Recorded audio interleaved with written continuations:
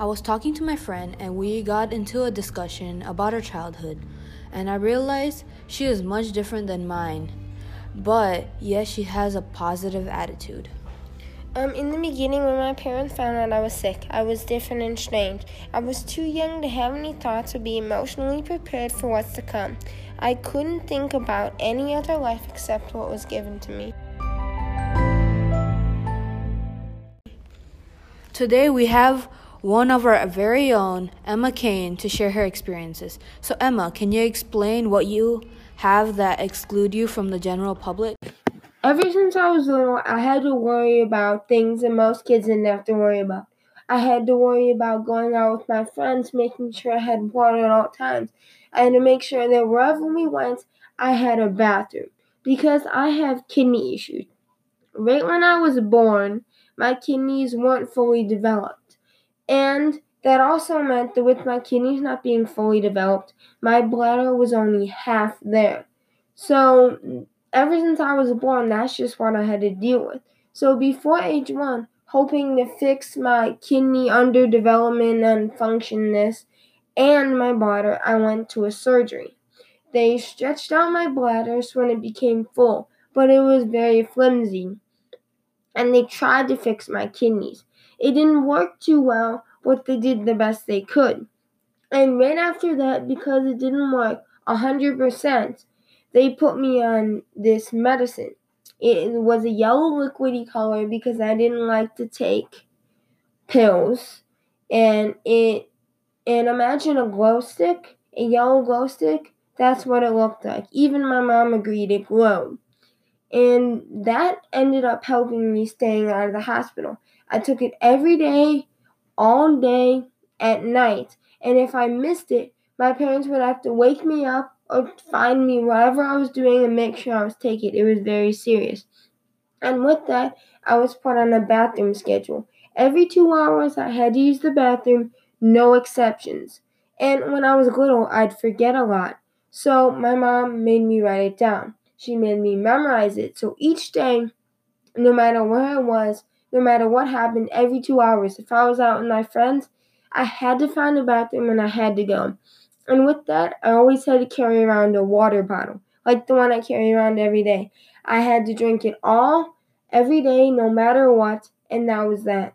And also, because of my kidney issues and my bladder issues, over the year I developed a bunch of other issues, like constipation, which is also related to my kidneys, because if I became too constipated, it could block up everything inside of me, which could cause an infection. That actually happened. When I was in grade school, I got so constipated, I couldn't even jump, and I was in the hospital with pains, kidney infection, IVs in me. It was bad. So because of that, I have to take Miralax every day and night with juice. So I have to drink juice day and night. I have to drink all my water. I recently just became gluten-free because that's supposed to help with constipation, which will relate to my kidney issues. And I'm also don't eat bananas anymore because everything that I do, even if it doesn't make sense, like, oh, why can't you eat bananas? It's all related to keeping me healthy. See, it's hard to understand how serious this is if you're not really there with me. If I don't take my medicine every day, my parents will wake me up and take it or track me down wherever I am. I became gluten-free because that's supposed to help keep me alive and healthy. I also don't eat bananas because that also contributes. And if all of this goes bad and I end up in the hospital and the hospital fails, then my kidneys will fail and I'll need a kidney transplant. Kidney transplants, really hard to come by. So basically, I'll need a tube in me that drains the fluid. So you just told us about your surgery before age 1. Wow, that must have been difficult on your family. How have they handled this experience, and did your illness change the way your family functioned? Yes, my family was huge in making sure I'm safe. Ever since I was born, because that's what they had to deal with. My brothers say I'm the favorite, And sometimes I believe it because, yeah, when I was younger, they cared more about taking care of me than they were focused on my brother. And this was big in making sure I used the bathroom every 2 hours. I drank my liquid medicine. I did Miralax, all of this because I was too young to really know what I'm doing. But now I do. And this was huge. When I was in 5th and 6th grade, when I was in the hospital, my mom was super protective. She still is. Like, she wouldn't let anybody go near me without her knowing what's going on. She wouldn't let them poke IVs until she knew what's happening. Like, I never saw her leave unless my dad came, and then she'd go home and, like, take a shower and things. And even my brothers came to see me. When my brother was in Washington and I got sick, he called, he was worried, he wanted to even leave the trip to see me, but my mom knew that he was going to have fun and he just had to deal with it. A few years ago, I had a surgery. It was trying to fix the mistakes that the first one couldn't do.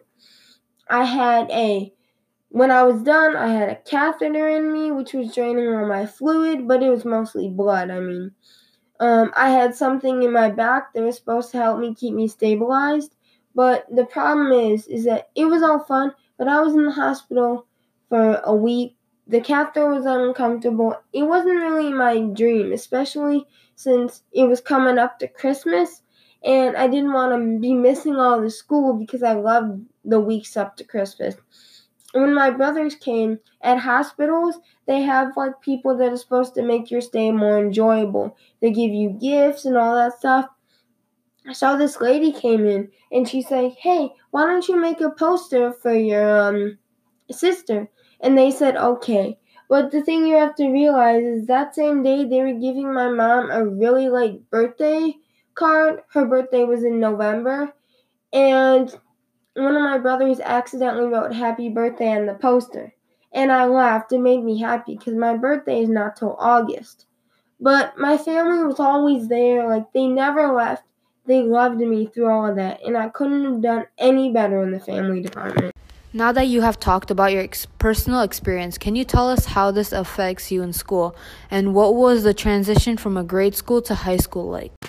Yeah, in elementary school, all my brothers went there. I went there. So all the teachers knew me and all my brothers.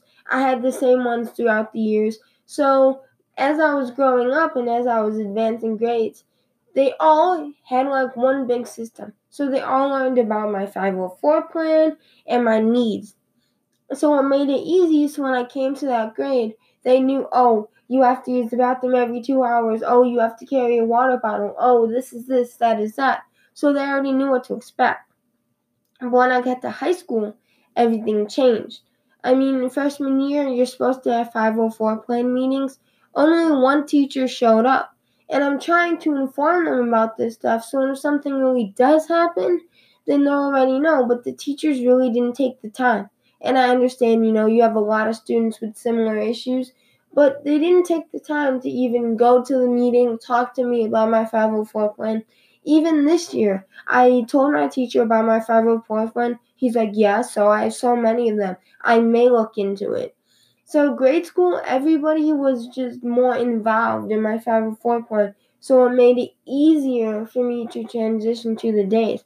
Like now, at Taft, some of the bathrooms are closed when I need to go. And it's in my plan that I should be able to use the bathroom. Like once during French, I walked all the way around the school and I just gave up because I couldn't find a bathroom open. And I need a bathroom open as part of my plan.